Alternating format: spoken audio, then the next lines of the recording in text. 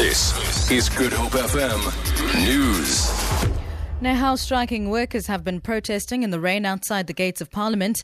This as they resumed their strike action following a deadlock between NEHAWU and the management of Parliament over performance bonuses. President Jacob Zuma is currently addressing the National Council of Provinces. Mercedes Besent reports.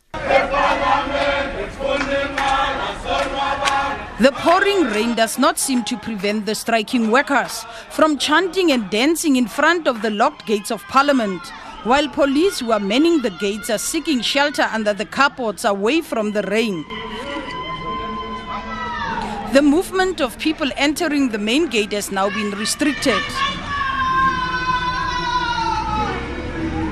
President Jacob Zuma is currently addressing the NCOP.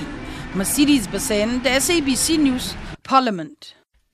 Police and Prisoners Civil Rights Union, POPCRU, says allegations of impending suspensions the Deputy Police Commissioner Nobubele Mbekela and police spokesperson Solomon Machale is seen as removing those supporting the suspended National Police Commissioner Ria Piega. The two are allegedly on the firing line following a statement issued in support of suspended Police Commissioner.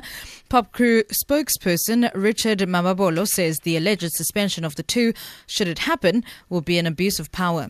We feel that it was out of a misguided display of power by the minister, and of course we feel that the minister is hell-bent on destabilizing this important component of the state.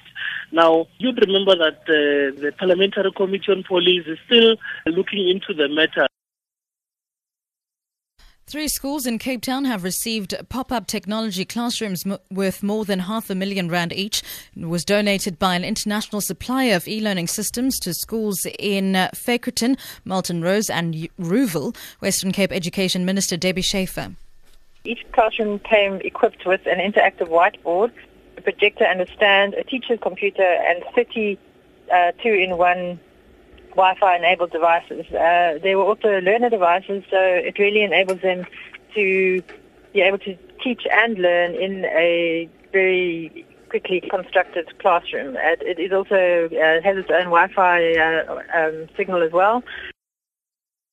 And finally, French President François Hollande is visiting Moscow for talks with his Russian counterpart Vladimir Putin on the fight against Islamic State militants in Syria. However, the differences remain over precisely which armed group should be targeted, as well as the future role of President Bashar al-Assad.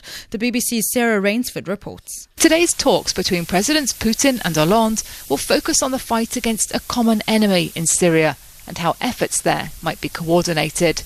Russia has been pushing for that for some time, arguing that the US-led effort alone has failed. But talk of a more united front looks more complicated since Turkey shot down a Russian fighter jet that was operating in Syria, and a furious President Putin accused Ankara of siding with terrorists. Russia is accused of pursuing all enemies of its ally there, President Assad, instead of focusing its firepower on Islamic State. For Good Hope FM News, I'm Sibs Machiela.